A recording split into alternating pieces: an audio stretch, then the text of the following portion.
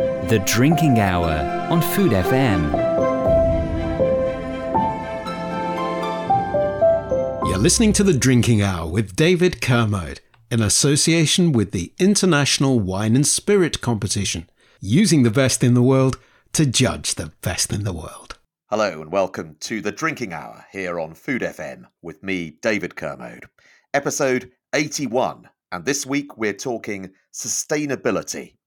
It's something none of us can ignore, nor should we, as temperatures rise and freak weather becomes the norm. We're heading to Alentejo in Portugal to find out how one region, the most threatened in Europe by climate change, is putting its own house in order. Plus, later on, as ever, your medal-winning wine recommendations from the IWSC Hall of Fame. The Drinking Hour on Food FM.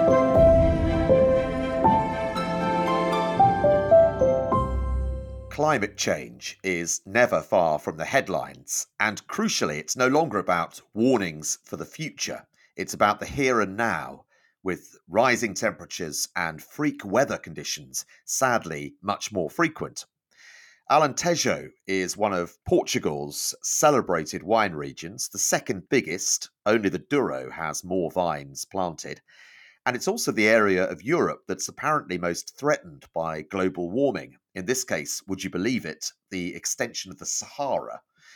Conscious that time is not on their side, the region's winemakers have taken matters into their own hands with an innovative sustainability initiative called WASP, the Wines of Alentejo Sustainability Programme.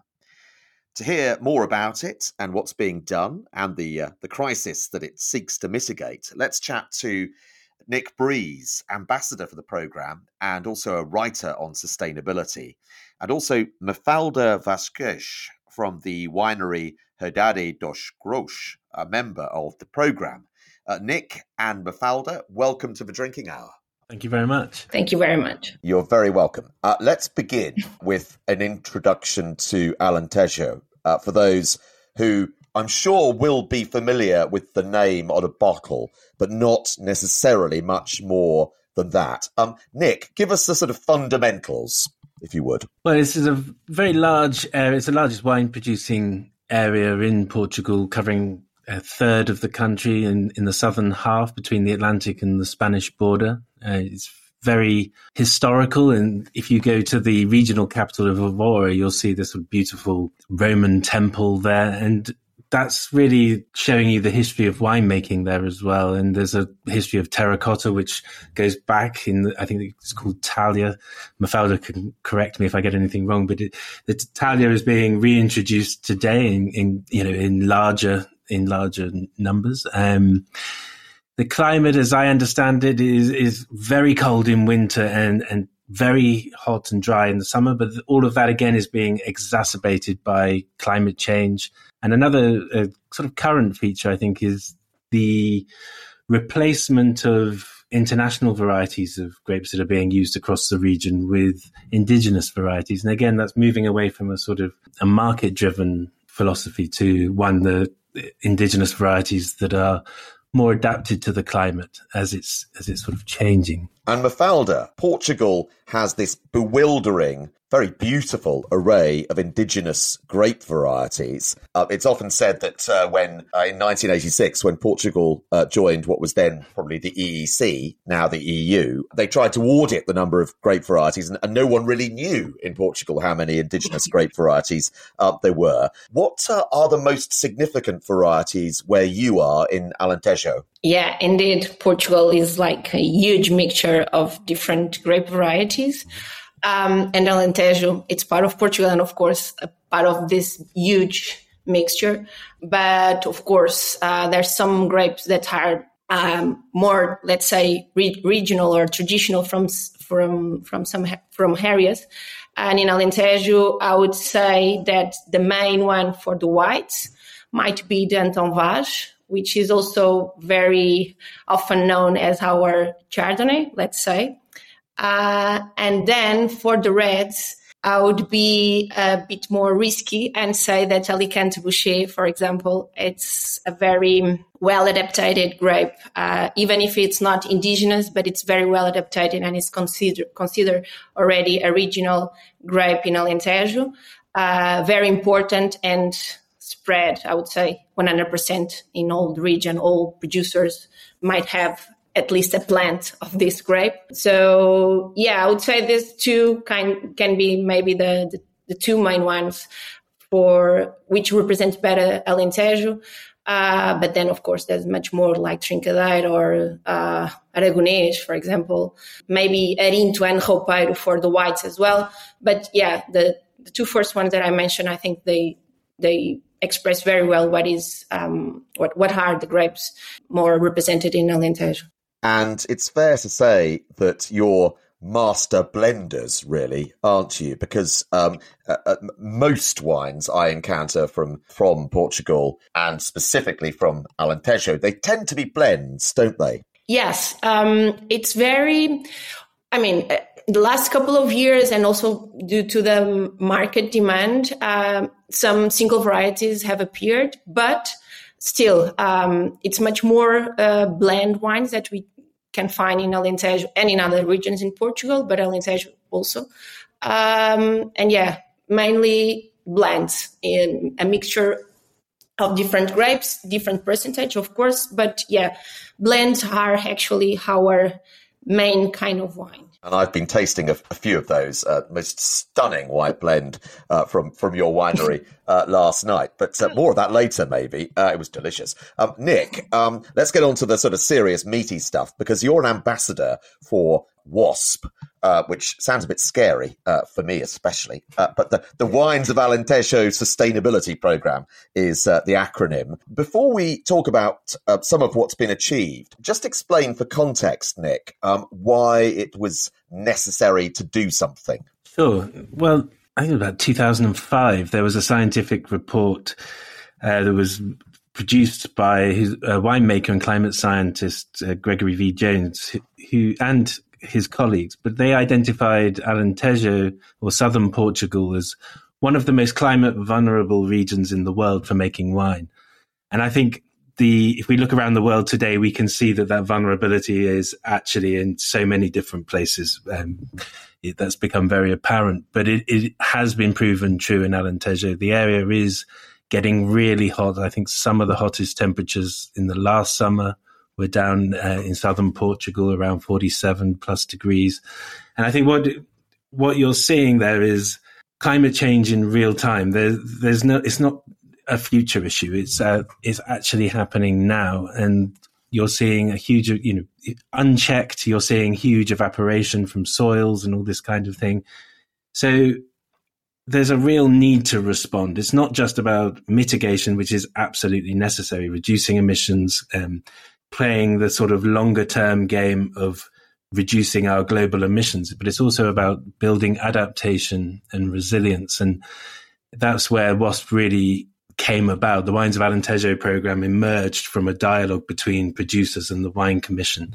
And I think it's by necessity. It's not anticipating, it's actually responding. Mafalda, Nick makes the point that this is a now issue, not one to talk about that might be scary and happen in the future. From a winemaking and grape growing perspective, tell us about some of the effects of climate change that you, in your day job, are already seeing. Well, of course, during the last couple of years, the climate change impacts and effects are being facing us, I would say, in a very severe mode.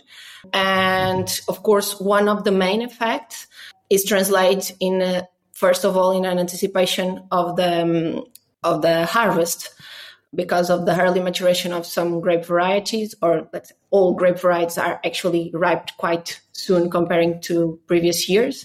And this sends us to another part of the process, more in the winery, which results in higher alcohols and less fresh wines with very low acidities. So this might be like the main picture of the effects or the main effects of the climate change.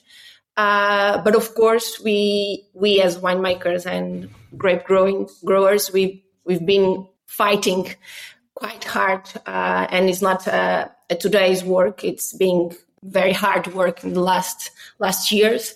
And of course, this means that new plantations, for example, they have different sun orientation and exposure. The canopies have to be more well adapted to this kind of temperatures and episodes, and so they have to be more prepared to give more resistance to the vines and to the grapes, and of course all the manage of the soil and water and everything. It's very important. And this means that we have to pick the grapes early, as I said before, in order to get these wines with a reasonable alcohol content, with good acidity, and keep more or less trying to keep as much as possible a good acidity to have wines that still have potential to be aged, and wines that still satisfy the consumers with their own profile. So yeah, it's a hard job, but it has to be done, and it's been doing for us, I would say, since the beginning of the project back in 2004. These heat spikes that we get, we even had it happen in London, which is not exactly renowned for its, fair weather. But we had 40-degree heat in London in one of those spikes this year. Clearly, the temperatures went far higher where you are. What do those heat spikes do to the vines? Well, first of all, and this summer, for example, where we are located, like south, as Nick said, south part of Alentejo, we achieved 52. I think this was the highest temperature degrees that we got in mid of July. And of course, this means that the grapes or the vines, they cannot resist, and they just stop the development. And this means that the maturation is going to be in risk for sure. And of course, one is that. So the plants just stop in order to protect themselves. So we don't have the maturation going on. And then, of course, and this is a very big problem, and that's why we've been working more and more with the canopy of the vines, trying to promote a bigger one to protect the grapes and to protect the plant from the sunburn, which is actually I think it's actually the biggest problem with this kind of heat spikes. And then in our case, it's because we just planted a new area last year. We just decided to plant autochthonous and indigenous grape varieties in order to get them, because they are more resilient to this extreme episode. So in the future, we cannot say that we're going to be protected against these heat spikes, but we can be a little bit more comfortable, let's say, facing this kind of episodes. Nick, there's the problem. Tell us about WASP, the Wines of Alentejo Sustainability Programme, what it's actually trying to achieve. It's a program that was set up, as I said, a sort of dialogue between the producers and the commission. And the objective was to build resilience. And one thing that had to be done is everything had to be assessed. And what are you trying to do? Well, okay, we want to survive. We want to make sure that we've got a few thousand years of history making wine here. We don't want this to be the end. We want this is a junction. We want to keep going. So we need a pathway to the future. And what they've done is gone around and made assessments, looked at what people are doing, in other regions, and developed strategies, workshops. Mafalda could probably feed into this, but João Barroso, who manages the program, created this idea of sharing knowledge across producers so that they could, in effect, accelerate the responses. Because if one person's doing something well, previously you might have regarded the others as competitors. So you think, oh, this is good for me and I'll keep doing it. But now it's, how can I share this with you? You share back with me what does or does not work. And we accelerate our regional response to this massive program. this response to this massive problem. That's really what the program has been doing. It's been sharing knowledge. It's been accelerating the response. João goes around and measures everything that everyone says they're doing. He checks that they are doing it. So after doing that for 6 years, they realized that they had the groundwork for a certification. And once you see that they've been certified, that means that they're doing the right things that are based on mitigation, which is reducing the emissions, but also the adaptation and the sort of stewardship of the land. And I think that's critical to this, is that the trust is, the certificates represent the trust and the work that's being done and what's been achieved. Mafalda, it is very much a collegiate approach between wineries, isn't it? People who you might have regarded as your competitors previously, as Nick was saying, you're working very closely to share information and expertise, aren't you? Yeah, I used to say that WASP is a sort of sharing program more than everything. So, and since the beginning, I think this was the main goal. And João Barroso, the manager of the program, is doing a very good job in, as Nick mentioned, in this matter. So, what was probably a competitor in the past, as soon as we join the program and as soon as we make part of the program, we see each other as friends and as a very good value for our own project. So, yeah, it's a very, very impressive program and a very joinable program, actually. So sharing and a joinable program that makes a lot of difference and that keep us as producers very close to each other, definitely. Well, that does make an awful lot of sense. Tell us what you've already done at your own winery to make an impact as part of this program. The main thing about joining the program is translating more measuring and trying to measure and control as much as possible a lot of aspects, and of course decreasing our carbon footprint.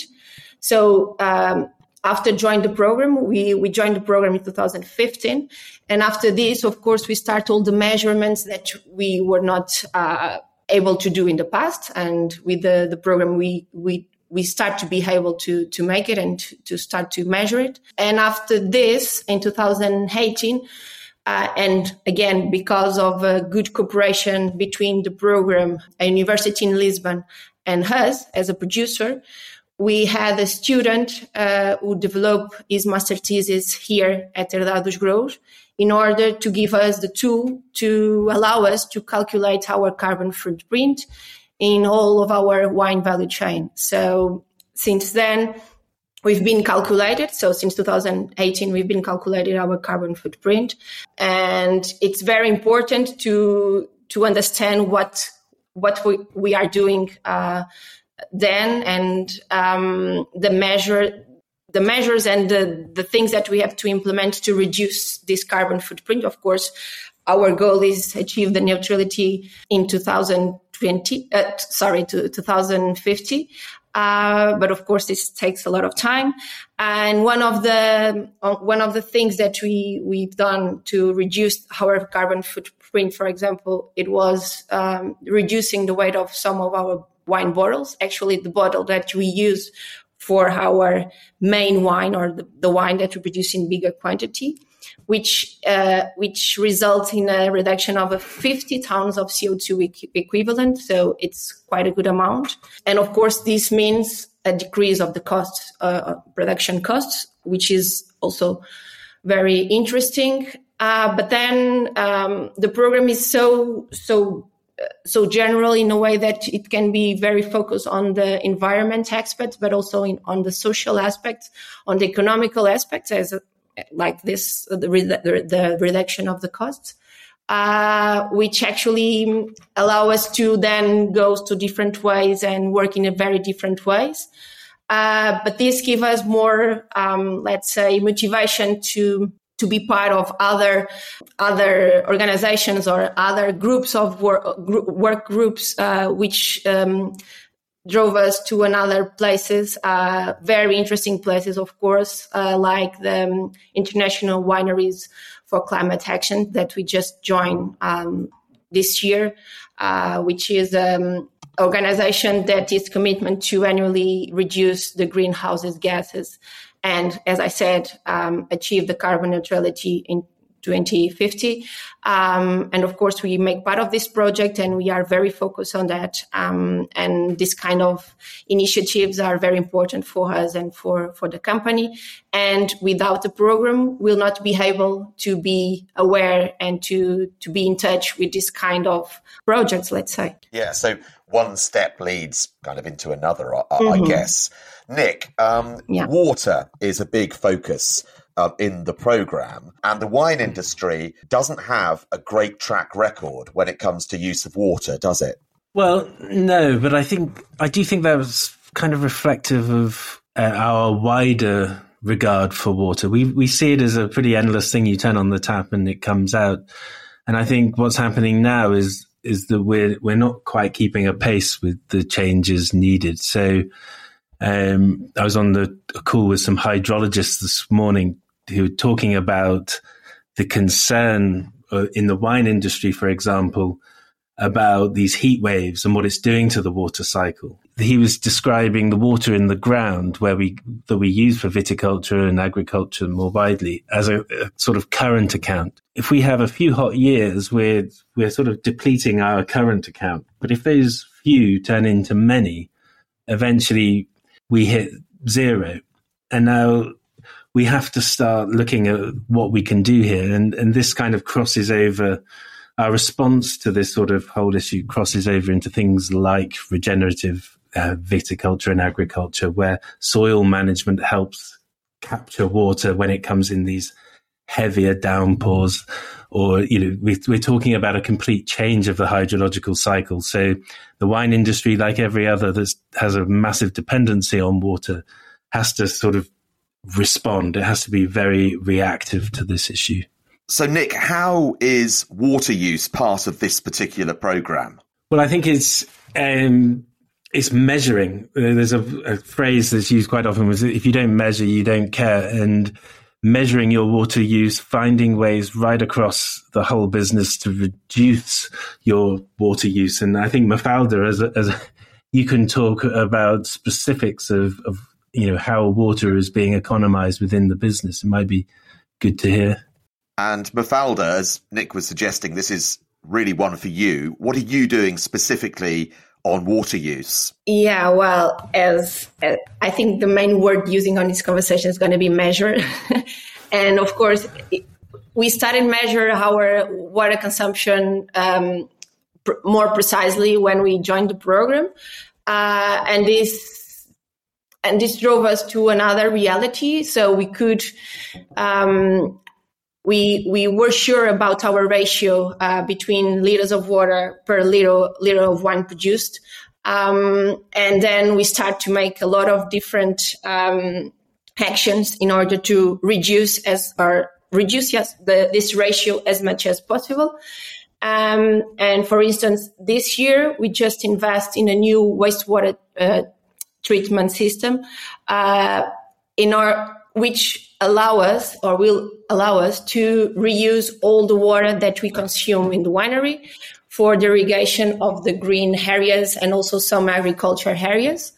Agriculture areas, I mean vineyards and olive groves and some gardens, fruit and vegetable gardens that we also have. And of course, as soon as we have this new system working, we're going to reduce for sure our ratio in terms of liters of water per liters of wine. But then, of course, all the water irrigation that we made on the vineyards very precise, and all the use of soil.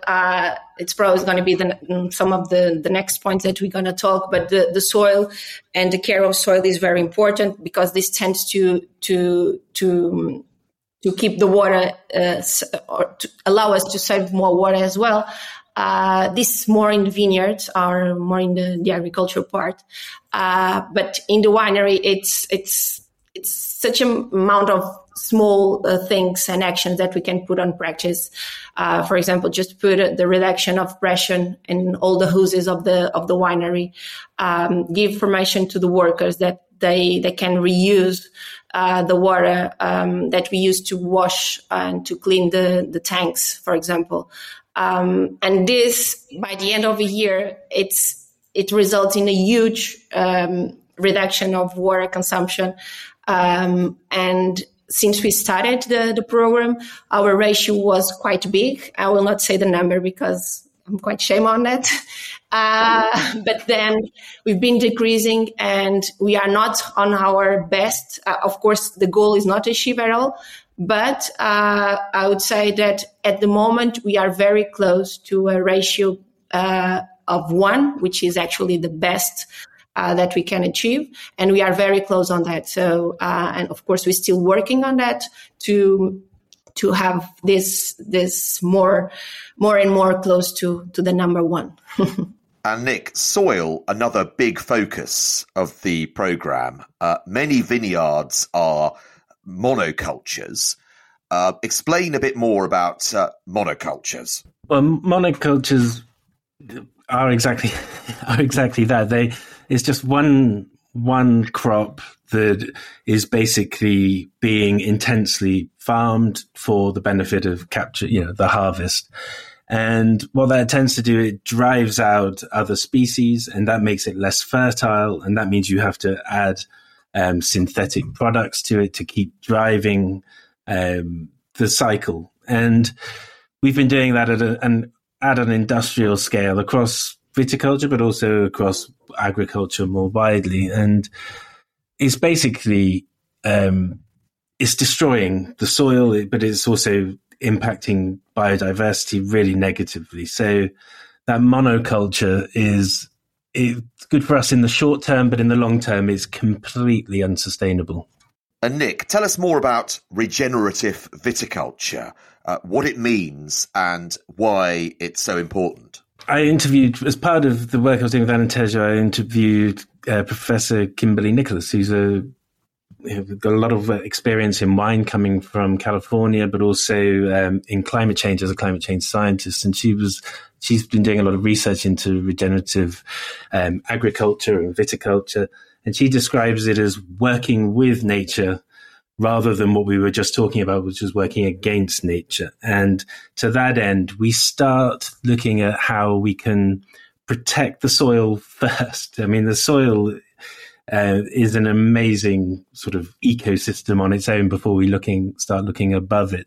So protecting that means increasing the number of plants that are growing there which grow well together, some which will flower to encourage fertilizers and pollinators and so on. So you start creating an environment whereby it's a living ecosystem. And this regenerative approach means that it can kind of look after itself. And to do that, and you need strong life in the soil, microbial life, but you also need stuff going on above. And when you get in a sort of invasive bugs or something like that, you might have a predator that naturally comes along and is able to exist on those. And it's about sort of almost removing yourself from the equation as the farmer and hopefully allowing it to exist on its own, and then you still get your fruit and so on and so forth. So the regenerative thing, I think, is a good way I think that I like the phrasing of working with nature as opposed to against it. Mafalda, biodiversity more generally, it's a very significant priority for your winery, isn't it? Yeah, for sure. Since the beginning, sustainability and biodiversity, they've been together in the philosophy of the company. And we see that is very important that the companies of the wine sector act in order to stop and mitigate this kind of effects that will destroy the biodiversity that we have in our land. And at Herdade dos Grãos, we adopted a biodiversity program, which is mainly focused on our land mosaic and promoting this land mosaic with the aim to converting the non-productive areas into areas where the biodiversity can increase and where we can promoting the existent ecosystem services, which will, of course, give a lot of benefits to the vineyards and to the other crops that we have planted and that we have here at our estate.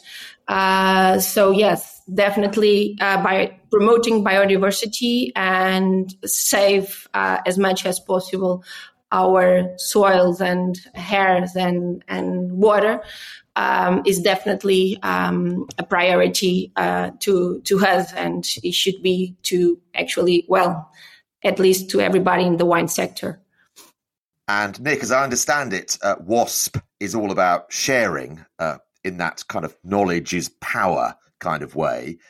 Shared knowledge is shared power, I guess. Well, yes. And this comes back to a little bit of what we touched on before about this moving from being competitors to collaborators. And we've got a real problem with climate change. And there's a word that scientists use a lot, which is exponential. The acceleration of these extremes and the changes in the climate system are exponential. That means they're accelerating, and they're kind of accelerating against us. But that doesn't mean everything's lost. It just means that we've got to, as a species, if you like, as the most dominant species at the moment on the planet, we've got to exponentiate our response to it. And that whole idea of knowledge shared, and it really means that that's probably our biggest tool to fight climate change. It's one of the things that we can do to exponentiate this response. And I think, it's really critical across so many different areas of society. And it's one thing that it's a kind of low-hanging fruit for us, but it also goes against much of our 20th century thinking, which was always about competing. And it's a paradigm shift for humans to start working like we often profess we should when we're learning as children about being good humans. We profess to want to share, but when we grow up, we compete. And so we've got to try and be more idealistic in the real world, I think. Mafalda, have you seen a positive reaction from other regions and consumers as well? Oh, yeah, definitely. I think national wine sector is for sure becoming more and more aware of all of these sustainability issues. And we have the biggest good example in the region, of course, where we see a lot of wine producers and wine growers and winemakers joining the program.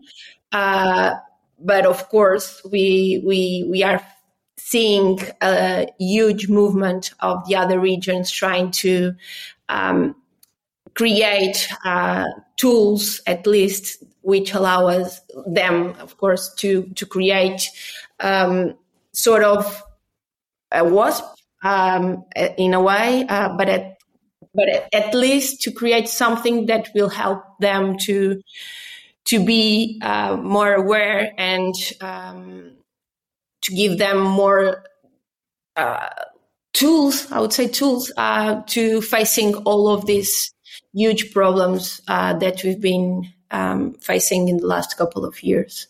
And so, Mafalda, you're seeing those positive effects already from the programme. What do you hope its legacy might be? As I said, since the beginning, our strategy was to achieve greater climate resilience, not only today and to support our business model, but to guarantee that we will leave something that for the next generations that will be better or at least equal than the planet or than the land that we will use now and that we are working now. So yeah, I think the main legacy of the program is all about to make us thinking about the future in a good way, of course, and trying to find against all the bad things that we've been facing the last years. Yeah. And Nick, I'll put the same question to you. What do you hope will be the legacy of this particular program?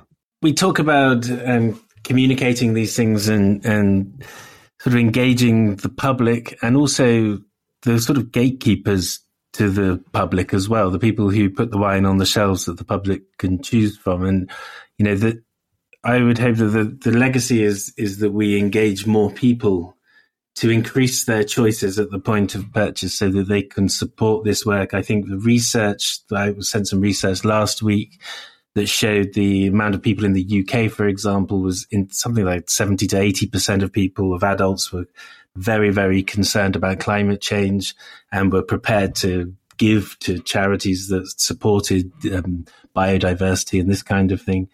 And I think that from a wine perspective, these guys down in Alentejo are holding back the Sahara. If you look at the science, it shows the Sahara is sweeping north into southern Europe. And these estates are integrated estates. Quite often they might have a cork forest, they might have other crops, olives, or, and vines are part of that integrated estate, but they're also keeping those soils alive, and that living soil and plants and everything is pushing back the Sahara. In many respects, that benefits us in the UK because it slows down those heat waves that are gradually and persistently moving north. So I think it's a really complex issue where everything is to play for, and we really need all the public on side. So, very grateful to you for having us on here to be able to talk about this, because again, someone may hear it, and it changing people one set of ears at a time is very valuable. Yeah, definitely. Nick, Mafalda, it's a really inspiring program, and I wish you both the very best of luck with it. It's great to hear a little more about what's being done to make a difference. So thank you very much indeed for joining us, Nick and Mafalda, here on The Drinking Hour. Thank you very much. Thank you so much. Thank you, David. Thank you so much. Thank you, David. Thank you, Nick. The Drinking Hour on Food FM. You're listening to The Drinking Hour with David Kermode in association with the International Wine and Spirit Competition, using the best in the world to judge the best in the world. Well, we round off, as ever, with some IWSC medal winners. We try to keep it topical where we can. So Portugal is our focus, and where better to start, as we've heard so much about it, than Alentejo.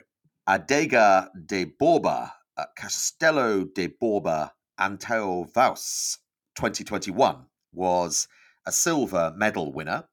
Overseeing the judging was Dirceu Viana Jr., Master of Wine, Brazil's first MW, a specialist on the wines of Portugal, and a previous guest on that subject here on The Drinking Hour, if you've got a good memory. If not, then do go back and have a listen. Also on the panel here were Rebecca Palmer of Corny and Barrow, another former guest on The Drinking Hour. This is from the sub-region of Borba, this particular wine, and Anteo Vaus was one of the signature grapes of the region that Mafalda was talking about earlier. The judging panel gave this wine 91 points, a silver medal, and here's the panel's tasting note. Notes of vibrant citrus and a nicely balanced, rounded palate with a touch of almond. Relatively short tasting note, but a worthy winner of a silver medal by the sounds of it. Here's a red blend for which Alentejo is famed. Herdade do Peso Reserva 2018 was a silver medal winner. This is part of the mighty Sograp group, really significant presence across Portugal. A number of wineries and brands in that particular group. This wine is majority 72% Alicante Bouschet, with 15% Petit Verdot and 13% Syrah. The judging panel was overseen this time by Mick O'Connell, MW, another ex-guest of The Drinking Hour in the early days, waxing lyrical about Chardonnay. And also on the panel, Eric Zwiebel, Master Sommelier, and Mathieu Longere MS from Cordon Bleu. And Rebecca Palmer was there again too. Quite a panel. And here's what they had to say. Autumnal aromas of ripe brambles and savoury earthy notes with a splash of vanilla and concentrated tannin structure, giving a rich, focused palate and a long, lingering finish. Let's go a little further afield, and not that you have to go that far in Portugal, not the hugest country in the world. We can't mention Portugal without a Madeira. So we're going offshore here. To the beautiful island of Madeira. Justino's Madeira Wines Single Cask Seixal Dry 2005 was not just a gold medal winner with 97 points, but also a trophy winner, Best in Show. The panel overseen by Dersiu, again, we call him Junior, and this is what they had to say. An attractive and aromatic offering with savoury nut aromas which carry onto the palate. Layers of fresh fig, plum and honey notes are brightened with a touch of intense orange oil, wonderfully balanced and energetic. I love a Madeira, and that sounds delicious. And we can't mention Portugal without a port either. Very special one, a gold medal winner, 98 points for this one, Barros Colheita, 1974. This is part of the Soje Venus fine wines portfolio. And this particular port is equal parts Tinta Barroca, Touriga Francesa, Tinta Rores and Touriga Nacional. Colheita, as the name suggests, and that's an aged tawny port made with grapes from a single vintage, aged in barrel, the idea being it's ready to drink when it's bottled, when you buy it effectively. Here's what the panel had to say as they gave it their golden seal of approval.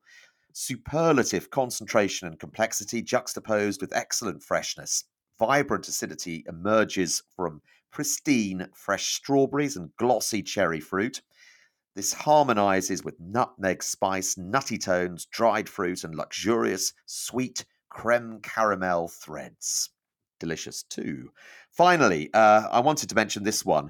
It's a silver medal winning wine. It's from the Dow region, just kind of south of the Douro and north of Alentejo, and it's from a winery I visited a few years ago. It's a wine I enjoyed recently with friends from a previous vintage, the 2017, I think. Excellent wine. Casa da Passarella Abanico Reserva 2020. It's a white blend. I'm fairly certain it's got some Encruzado in there, but it doesn't actually specify the grape varieties, so that's just my hunch. It won 90 points, and here's what the panel had to say. Citrus and tinned stone fruit with oak, giving the wine its richness and layers of spice. A searing acidity stands out on the finish. Simple, but very well made. And I would echo that. Really delicious wine, based on the one I enjoyed the other day. That's it for another episode of The Drinking Hour. My thanks to Nick and Mafalda, and the best of luck to them as well with WASP, the Wines of Alentejo Sustainability Programme. If you want to know more about it, there's a dedicated page online.